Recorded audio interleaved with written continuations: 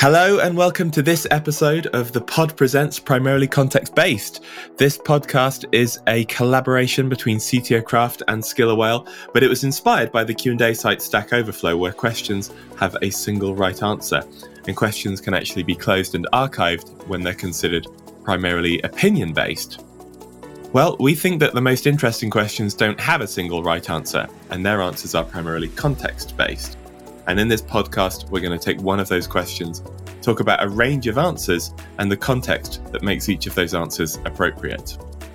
My name's Howell Carver. I'm the CEO of Skiller Whale. We do deep coaching for tech teams, which is individually personalized, hands-on sessions with a live expert remotely in 1 hour chunks. I've been a CTO for the last 10 years. I've run CTO dinners for the last 3 years, and I've been a CTO coach as well. And what I've seen is that the same questions come up again and again, but with different answers every time, and that's because context is critical. Today, we're going to talk about the question, how do you approach restructuring? And I'm delighted to be joined by Josh Goldberg, who is the author of Learning TypeScript, published by O'Reilly, and he's also a full-time open source maintainer of projects in the TypeScript ecosystem. Josh, it's great to have you here. It's great to be here. Thanks for having me. How's it going? It's going well, thank you. Well, you've heard me whine about my cold, but other than my cold, it's going very well. And I'm looking forward to talking about this because I think this is a perpetual question, right? That software engineering is a sort of singular, unique, unusual world where stuff that other people have done, the idea of legacy, is kind of a bad thing. If people talk about legacy code, it's not done, it's not meant in a kind way. It's meant in a problem that needs to be fixed way, which is why we need to do restructuring. Absolutely. You actually introduced me to a terminology split I wasn't familiar with till recently, the difference between a refactor and a restructure. But I think it's fascinating that we have so many different terms for legacy or untested or et cetera code and the actions we might take on them. Because as you said, as an industry, we have to do it just so gosh darn much. Yeah, that's definitely true. My eyes were opened by the Martin Fowler book on refactoring. It's sort of like a series of algorithms for programmers to follow to perform a variety of refactoring steps. And they're kind of 5-point algorithms for when you want to extract a function or reduce repetition between two existing functions and things like that. But we're going to talk about restructuring today. The idea of, I guess maybe I should ask you to define it, but for me, restructuring sounds like structural change, more than just at the level of individual lines of code. It's changing architecture. Is that about right? That's how I mentally interpreted that. A refactor is something you can do kind of in one sitting, where it's one little thing you're changing, like the internals of one function or one class or something like that. Whereas a restructure is the structure that you're completely shifting paradigms or using a different architecture or something like that. I think we may be on the same page here. Yeah, I think that's right. I think exactly that. Like restructure is something that you might take a year to do potentially. I think a small restructure would be done in order of days or a week, where refactoring is a kind of a momentary, you just kind of do it sort of single commit level of change. I guess we should start by talking about motivation for restructuring. Like, how do you know when it's time to restructure? You're looking at the code base and you think, or you're looking at that architecture diagram and you think, we need to change things. It's a great question. I think a lot of people get really excited about refactors and or restructures because they like the idea of something new, something shiny, or they have some pain that they're trying to address. This file is 3,000 lines long, and every time I touch it, it takes me 2 days to test the changes. But you're always going to have to justify what you do, or at least hopefully you're going to have to justify what you do to someone, whether it's a pull request reviewer or a CTO or some other group in the company, the group, the organization you're working for. So when I think about taking on restructures or re-architectures, what is the pain and what is the gain? What am I going to have to expend in order to change this code the way I want? How many hours, potential bugs, number of people impacted or who will have to participate? Versus what is the actual benefit here? Will I be, X% faster? Will I produce Y% bugs? If it's possible to quantify those in any level of granularity, then you can make a comparison of, is the pain worth the gain? And the sad truth is, oftentimes, most of the time, the pain is not worth the gain, that you don't have the time, or this is one of 50 potential legacy things you could touch, and only 1 or 3 of those is really something you have time for. So that's kind of the general equation I try to start with. Got it. And I suppose when the restructuring isn't justified, you instead look for the incremental improvements to solve the problem instead. I guess one of my big fears about restructuring or rebuilding any piece of code is always that it's done in response to some perceived problems with the current code. But because we don't have the new code, we're not able to perceive and anticipate all of the problems that will likely come with. The new shininess often feels like exciting because it doesn't have the problems of the old code, but it may well have new problems that we haven't foreseen. Is there a way of quantifying those or anticipating those? Or do you think you just have to kind of cross your fingers and jump in? I don't know that there is a way. I wish I would have one for you here, but yeah, I would love to do a thought experiment or a practical experiment where I would love to take a team that has some painful legacy thing that they'd like to restructure and then get them to restructure it into the exact same architecture that they already have to see, is it that the structure is bad, or is it, as you said, that they're just griping about the cruft they've built for themselves? There's a great quote, I forget where it comes from. We forge the chains we wear in life. I think part of being an experienced senior plus software engineer is to be able to guess sort of what levels of benefit you're getting from proposed restructuring. And that's not always doable. You can't practically know how everything is going to play out until you've done it. So the answer is no. And that quote was, we forge the chains we wear in life. Is that right? Yes. Oh, I'm looking it up. It's stuck in my head since high school. I like it. Well, while you're looking that up, the thing that we can say in favor of making restructuring changes, rebuilding things, is that we now know more than we did when we made the old code. Unless we have a kind of completely new team looking at it who doesn't have that old context and doesn't know about how things used to be, we should always know more today than we did yesterday. And therefore, we hope that our decisions today about the way we build this thing will be better suited to the problem we're solving because we're that much wiser about the problem. Absolutely. And it's Did you find the source? Dickens. I did. It's Charles Dickens. I should have known. Is it? Interesting. So then how do you make that decision, right? If you're in that context where you're like, we have this code that we already have with all these problems, we have these perceived benefits, we can see all the new things, we can see all the positives. You talked about kind of justifying that with outcomes. What does that process look like? How do you decide between starting again? How do you decide between restructuring what you already have? And how do you decide between maybe more incremental improvements and sort of living with what you already have? Unfortunately, we don't always have the opportunity to stop the world for 4 months and rebuild everything from scratch. Most of the time we have stakeholders, users, people who need us to continue working on the product or project. So most of the time, what we can start with is small steps, which I think are oftentimes better because you need to understand how to do the thing before you go full on it. Unless you've all done this before, you probably need to ramp up on whatever new structure or technology, library framework, etc. you're moving to.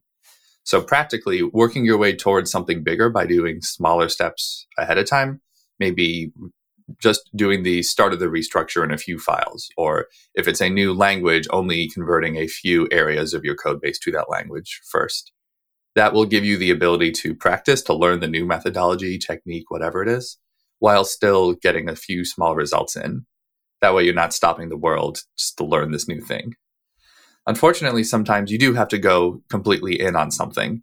Maybe your project development is so slow that you couldn't possibly continue to work in the current paradigm, in which case maybe you do have to stop the world. But practically speaking, I have seen that happen so rarely, where the level of pain ramps up over time and people start complaining and taking action sooner rather than later. So it's not very common, I think, to see that a team just stops what they're doing and then 4 months, 10 months later has a new project to work with. It reminds me of reading a post by GitHub's engineering team about how they migrated from, it was Rails 2 to Rails 3 or Rails 3 to Rails 4, how they made a major version upgrade in Rails. And I think they tried maintaining a separate branch, forked off their main branch, which had the upgrade on. And so they would keep kind of merging in code into that branch. And it was endless. It was a kind of Oh, yeah.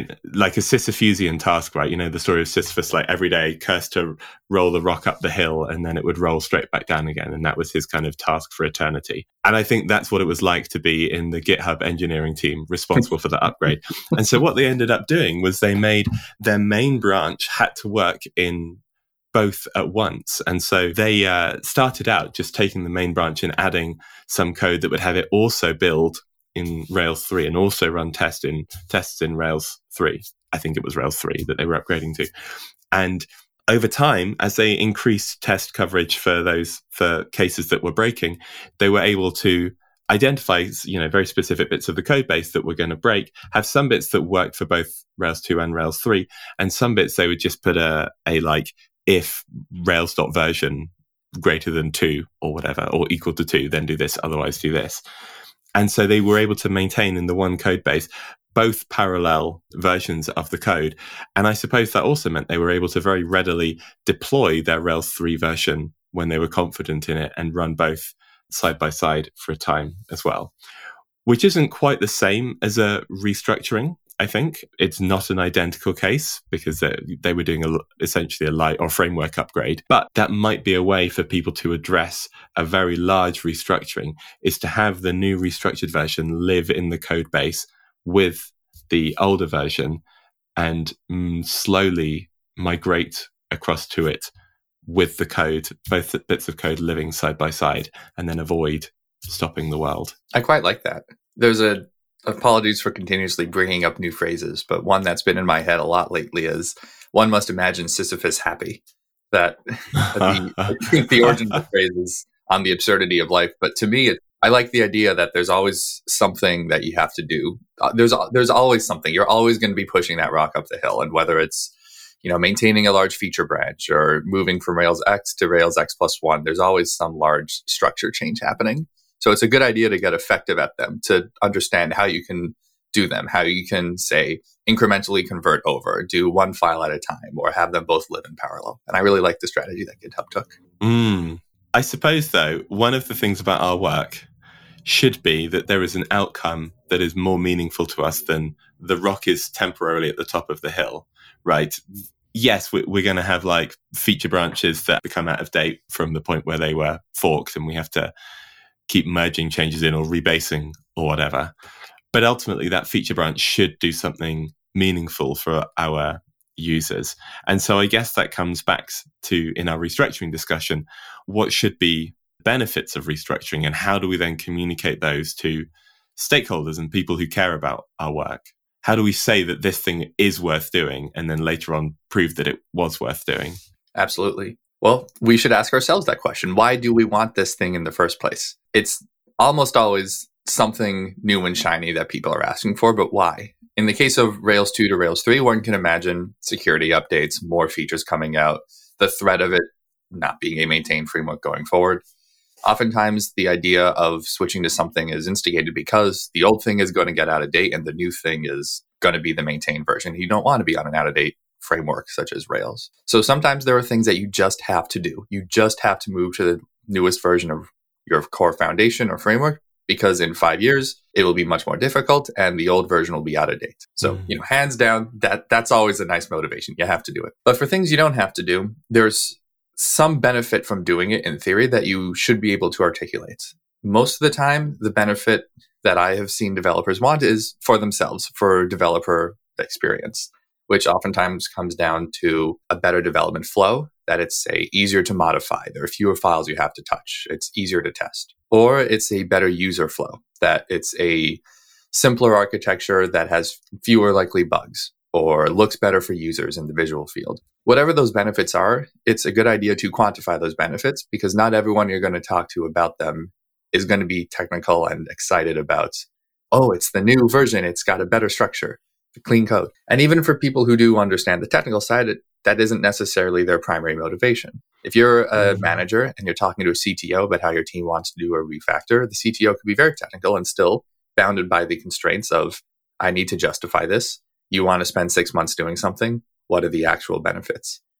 So as much as you can benefit, quantify the change in development cycle process, change in how it affects users, whether it's a direct feature or reduction of future bugs or whatever it is, so that you can then compare against other stakeholder initiatives like bug fixing, feature additions, compliance, and so on. Oftentimes, honestly, it comes up short. That, a lot of people ask for refactors, but we can't be constantly refactoring our code. You have to still be making progress at the same time. So there's no one size fits all answer here, but being able to quantify your benefits and compare them to the other things that are going on at the same time is a very good strategy. Right. And in fact, I think a lot of the things you mentioned become high level metrics. You talked about developer flow and developer experience. Those things ought to become, like developer experience ought to be visible in your retention. If your team is large enough, you should be able to see that better developer experience means people stick around more because they like the work. They like the experience of doing work. And better developer flow and experience together should mean that you start seeing higher velocity, fewer bugs, fewer turnaround cycles on pull requests. In fact, one of the first teams that we worked with at Skillerwell wanted to make a transition from one front-end framework to another. I'm not going to say which ones for fear of getting emails saying, no, the true way is backbone.js. Everyone else is a lie. But yeah, they made that transition across, and they were a company that was all about measuring developer statistics, basically developer team productivity. And after we'd helped them kind of learn these skills, their velocity was 4 times higher than it had been on the previous framework. And that is a very kind of tangible stat to have as an outcome that you predict and then can demonstrate to stakeholders that we invested in this restructuring, we invested in these new skills, and now as a result, we are able to do stuff faster. That's a compelling story to internal stakeholders, at least. Oh, for sure. That's very compelling. 4 times is fantastic. Congratulations to the team. I'm so glad switching to React from Angular worked out for you. Just kidding. Another terminology difference that I've been floating around with recently is the difference between correct and compelling. That you can justify a refactor or a restructure in terms of stuff that is correct, but not particularly compelling. Or you can try to understand what motivates the people around you and speak to those needs. The big thing that I've tackled most frequently is converting from JavaScript to TypeScript, moving from one language to another. And I can describe to you as a theoretical stakeholder or manager or some such that TypeScript is a typed superset of JavaScript, which allows you to declare the types in your code. And that is all correct. That's very accurate and precise, but it's not a particularly convincing argument for TypeScript. Or I can understand what drives you and the team. Let's say that it's a team that frequently experiences bugs or has problems with developer-to-developer communications. And I could use that in my description. I could be similarly accurate, slightly less precise, and say, well, TypeScript is a superset of JavaScript, a variant that you can adopt incrementally that allows you to declare little documentation snippets in your code, and then it will validate to you if you change something that violates those in a way that would likely cause a bug. Meanwhile, it also enforces that you add those things as a form of documentation. And that speaks much more to the needs of the team, to the things that you're actually trying to invest in at that moment. And is, I think, a much more compelling argument to this theoretical team than just, here's the broad definition of TypeScript, do with that what you will. Right, exactly. You're focusing on the benefits. You're saying there is a class of bugs that we simply won't have anymore. And we're going to make it easier for developers to communicate, which, as we all know, is a big problem in our company X. And therefore, we're going to expect to see better team cohesion, better productivity between teams as a result of this. Exactly. Yeah. So we've talked about how you can implement it, and like the idea of kind of doing things side by side. Is there a way of identifying where you begin doing that? Is there a way of starting a kind of surefire way of starting a restructuring project? I don't think there's one surefire way, because there are so many different things you could change, so many different areas you could change in. But I think there are a good set of strategies that I try to go with. I try to minimize risk first and foremost. You never want to suggest something is great and then try it and then break everything. That devalues what you said and what you are trying to do. If, say, you're tackling a refactor that can be applied to any number of pages, try the pages that people visit the least or the most unimportant pages, perhaps your about page rather than the product pricing page, for example. Yeah. If you can do something one file at a time, if, say, it's a language conversion, like a JS to TS, JavaScript to TypeScript one, then try doing that one file at a time rather than all files at once, whole hog, as they say. If you are doing something that is meant to increase test coverage, perhaps focus on the testing for it. One of the strategies mentioned in the great Martin Fowler book, Working Effectively with Legacy Code, is to wrap with tests, which give you more confidence. And then only once something is tested and you're confident that it is well understood, do you swap out the old implementation for the new. So there are a few strategies I think that let you incrementally change over. But again, it's really such a wild and wacky field. There's so many different things we could be doing that there's no one strategy that fits everything, I think. Yeah, and I think the key thing there is finding that small bit that you can start with, that you can commit, merge, and ship, that becomes kind of part of live code as soon as possible. Because what you really need to avoid in a restructuring, I think, is having your kind of parallel structure continue away from the main code. You really want to get into a habit of the restructuring happening in the live code, not being an alternative code base. It needs to be in there. And so I think the examples you're talking about all fit with that nicely as a thing that you can do.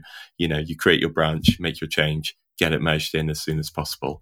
And then the next bit of work you do kind of furthers that restructuring. Absolutely. I'll tell you one of my great big career disappointment stories with all anonymized names, of course. We were working on an app that allows people to view a page after creating the page.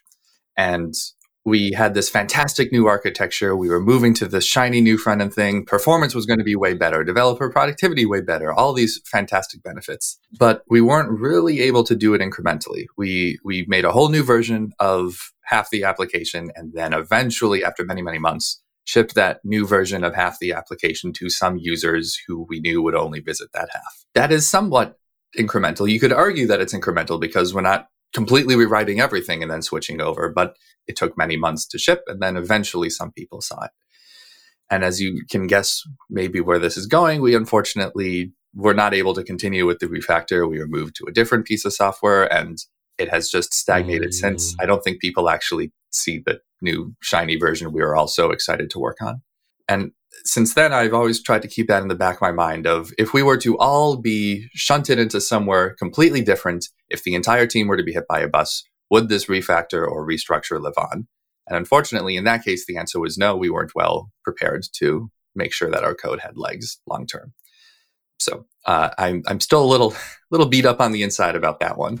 But I think it's a very good example of my unhappy relationship with the concept of a long-running feature branch or a V2 rewrite. It's just hard to keep going. I worked once with an external agency that's a similar situation-ish, in that we had apps written in native languages for iOS and Android, and we wanted to rebuild everything in React Native. And they were pricing up the project based on a long standalone build to recreate all of the features that would eventually ship at the end. And it was only because I really sort of forced the issue and put my foot down and said, like, I really feel certain there must be a way of us getting some React Native components, getting them built in, like compiled into native versions, that we can then link in with the existing native apps we have, that we should be able to do this more gradually and have both versions live at the same time.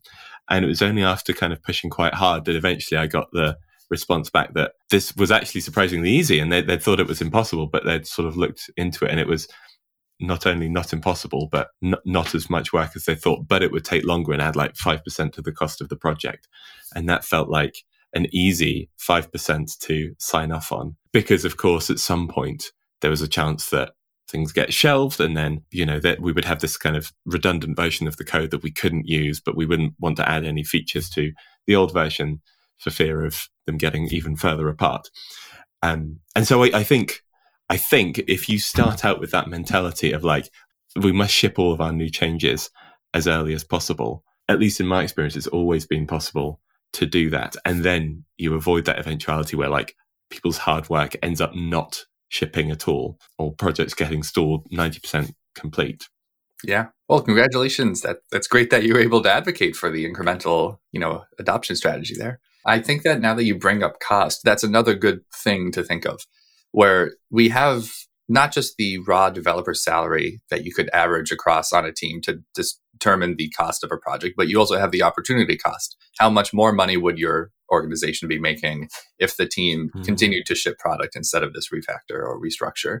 So that is another factor to think of. If it's going to take you, let's say, $1 million worth of development time and cost you $500,000 of potential sales, that's $1.5 million being put towards this restructure. What benefits will your restructure give you that are worth $1.5 million? Oftentimes, you can quantify those. In 6 years, we'll be X% more productive and we'll have made 10 million.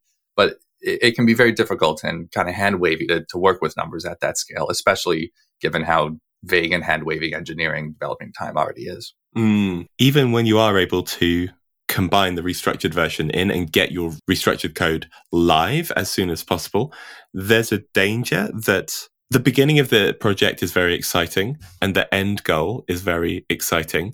There's a bit in the middle where all of the hard work still remains, right? Early on, we do lots of small bits. Everyone wants the end goal where the old bad way that we're getting rid of no longer exists anywhere. And we get one of those nice pull requests that's like, plus 5 lines minus 200,000 lines that everyone loves being the author on those. How do you keep that momentum going? And how do you keep it feeling exciting and convince people to see the restructuring over the line, to get it to 100%? That's such a hard challenge. I'll give you another story. This one can actually be anonymized. I was working at Codecademy on our core learning platform, which was going through a rewrite. This is an education technology platform that people use to learn to code for free or freemium. And people who are learning to code are very sensitive to the computer. If something breaks and it's our fault, they may still consider it their fault. So we're very averse to any sort of bugs, weird, bad user flow shenanigans, anything that might detract from the learning experience, the pedagogy of it all. And that made us very sensitive to swapping out the core learning platform. And even though we had written a mostly working version of it that was smoother, less tech debt, was easier to add new features on. I added a little auto format button with sparkles and it was a wonderful thing. It was just still such a challenging, difficult, scary thing to swap out most of the existing pieces, even though there were new pieces that had been added in that used the new architecture. Therefore, meaning we had 2 architectures running in production. What a lovely situation. And that is something we struggled with. We eventually did ship the new version. But how do you motivate for the long term, especially when there's legitimate fear involved, things that could go wrong? I'd say being able to quantify the cost is a good start. We were spending X% more, 1.5 times the amount of dev time maintaining these 2 platforms. It was longer builds, longer list of dependencies, longer list of bugs getting caused by the average change. We didn't do a very good job of internal dev advocacy. So a lot of people didn't know where the restructure was going, or they weren't sure why we were doing it. So having effective documentation and advocacy internally, being excited in the team meetings. One little rule I like to have is if you have a project, it needs to be ongoing. You can't just pause something for 6 months and then eventually get back to it. People will forget. Folks leave the company, leave the team. So always have at least one person working on some small bugs, which both makes sure that you have progress going and gives you the opportunity to get ecstatic and excited about it in the meetings and just demonstrate that you're doing something fun, get people interested. And then finally, eventually, I think it was just costly to keep it going. So we put our foot down and we said, okay, we know we have other things we have to work on, but this has been going on for long enough, literally years at this point. We need to just buckle down and finish it. That can be a very good forcing function. We need to finish this. Here's 3 months, just go do, to get you to understand what are the actual tasks remaining. Oftentimes, you just need to ship to 10% of users or some similar incremental strategy just to get that final list out there, which is a little upsetting to say. I don't like using users as a bug farm. I don't like subjecting them to that. But at the end of the day, if you have something new that's big and scary, you have to test it in some way. So whatever way you can do to get internal testing and or real user testing is going to be beneficial there. Yeah, definitely. I mean, you are going to cause new bugs. That's the rule of all code, I think. As soon as you hit commit, you have almost certainly caused a bug, and that's something to recognize and embrace. Yep. And when you're doing a restructuring, you are probably replacing one set of bugs or one set of difficulties with the code, at least, with another. And therefore looking for those and finding them and healing them as quickly as possible should be part of your strategy. That makes a lot of sense to me. Yeah. If you look at the amount of bugs per line of code in any major piece of software, there have been studies shown on this. It varies with language, which is something that people who work in modern low-level languages like Go and Rust are very excited about because they're way better than C. But even in the really good languages, I forget, let's say whatever, one bug per 10 lines of code, one bug for 100 lines of code. If you're touching 200,000 lines of code, do the math. That's a lot of bugs. Even if your architecture is being restructured to something way more resilient and way harder to cause bugs in, even if it's a 10x better architecture, 200,000 divided by 10, divided by that number, is still going to be dozens or hundreds of bugs. It's just a fact of life. That's the industry we work in. Nothing you can do about it. You can just make it better. You can't get rid of it. Yeah, definitely. Some of what we've been talking about, I think, assumes a similar language or a similar framework that we are rebuilding in. Does any of your thinking change if you're moving to a different language altogether? I think these strategies for me are similar, but the weights of different factors are much different. I don't like moving a team to something new that they're not familiar with because it takes a long time to gain familiarity with anything. If you're working in, say, a high-level code base, Java, C#, JavaScript, something like that, and you decide that, you know what, performance is critical, we're slow, users hate it, we're going to switch to Rust, something low-level like that. It might be the technically, objectively best thing outside the context of your team, but you're going to have to retrain everyone. How many people these days know both Java and Rust, let's say? It's a large investment. So something that would take a team already familiar with both areas, say a month to do, could easily take yours 6 to 12 months, just in terms of learning it, doing a new version, realizing this is your first major project in that new area, and then you have to scrap it all and do it again. So I think you don't make project decisions in a vacuum. There's no such thing as a greenfield project. No new shiny thing that is completely untouched by civilization. There's just stuff your team is familiar with and new areas you're going to have to learn, which can sometimes be a very small jump and sometimes be a very large, costly jump. I don't think that it's very easy to make that determination, and it's exponentially harder if you also have to factor in learning a new language or framework. I think that's definitely true, right? A lot of approaches to learning involve giving you access to resources and then have you actually put it into practice on the job for the first time, which just really sets people up to fail. It's one of the things people have turned to Skillerwell before, actually, for in the past when they've had to rebuild. Like we had one company that was rebuilding from Ruby to Golang, and they had to take all of their engineers along that journey, which is not a kind of straightforward transition. Because, you know, the vast majority of learning approaches don't try and get people genuinely capable. They try and give you kind of information that you can then experiment with by yourself. And so it is hard without a kind of the right approach to make that transition. Absolutely. It's a catch-22. How can you possibly gain experience in something if you're not actively breaking it for people? Yeah, well, that's interesting. So at some point, remind me to talk your ear off about the difference between experience and skills. I think broadly, we treat experience as the only way to get skills, but experience can be simulated.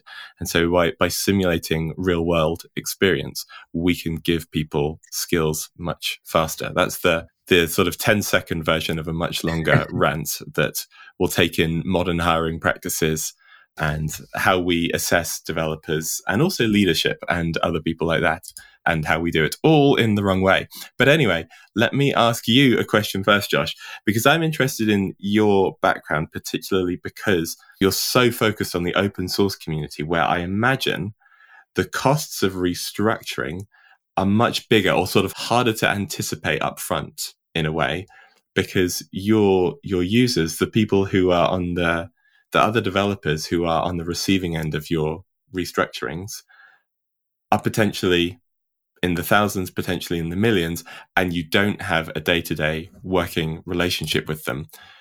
Compared to in a sort of SME where there might be 100 developers, all of whom you can kind of hit up on Slack with an @channel message and say, oh, hey, just so you know, we've made this breaking change to the API. Here's how things are going to work from now on. That must significantly change how you think about restructuring code. It does. And it's very frustrating at times. I went full-time open source because I love open source software. This has been something that's benefited my career and benefited the world quite substantially, uncountably so. It's a wonderful place to be, but it is still somewhat the Wild West. We don't have sustainable funding, so people bounce in and out. Inherently, free open source software is made so that people can bounce in and out.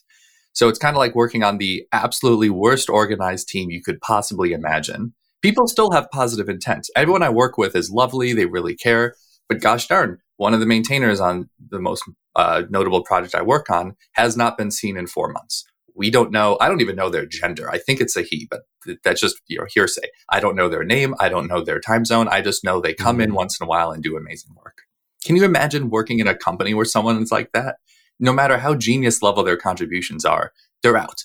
For us, oh my God, this is a blessing. So yeah, it can be quite difficult. But it's not dissimilar from working at a very large company. I think the larger the pool of developers you have to support let's say as a developer-facing project, the larger that pool, the more like open source it becomes. When you're at a small company, you can just turn over your shoulder virtually to the next person in the Slack channel. Or if you're at a small or a medium-sized company, you can @channel, say in Slack. But if you're at a company with 100,000 people, you don't know everyone you're working with. You don't know what that personal context is for all of them. So it becomes kind of like the open source world where you can scream into the void about updates you're doing and hope that people listen, but you have to go out of your way to help them. You have to provide good documentation. You have to make sure that breaking changes are warned about long in advance and are worth the breaking change. You can't just rename an API because you know the new name is better. You have to really justify it. Make sure that the old one still works for months. Then it starts logging. Then it starts logging warnings.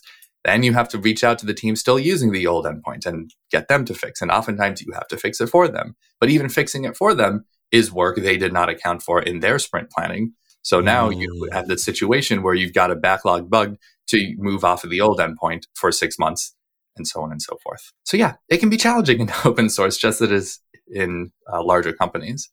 But I think it's worth it. I mean, I can't imagine a world in which we don't have these free open source software projects eating industry from the inside. It's just such a massive accelerator for the industry. So it's a good place to be. 100% agreed. Josh, I want to firstly say thank you so much for this conversation. I've really enjoyed chatting to you about this and hearing your thoughts. Can you tell us where can people find your work and support you in what you're doing? Well, thank you for asking. You can find me on the internet as @Joshua K. Goldberg. That's on GitHub, Twitter, my website, joshuakgoldberg.com. I'm on Fastodon for Mastodon, a system that I'm still getting used to thanks to the shenanigans with Twitter. I'm on GitHub. If you want to sponsor me, that would be wonderful. I do shared open source projects and I help mentor people in open source. So that's github.com/sponsors/Joshua K. Goldberg. The most important project I work on right now is TypeScript ESLint, which is the tooling that lets you run ESLint and Prettier on TypeScript. So if your company uses TypeScript, you almost certainly use us, and therefore you should probably get involved with us, or at the very least contribute. So we have an open collective. Go to typescript-eslint.io to learn more. And if you're not yet linting your code or formatting your code that is TypeScript, you should reach out to me because that's a really good, important thing, and your developers will almost certainly thank you for setting that up.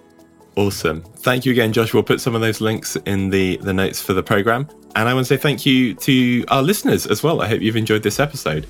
Join us again next time when we will be discussing another question that is primarily context-based.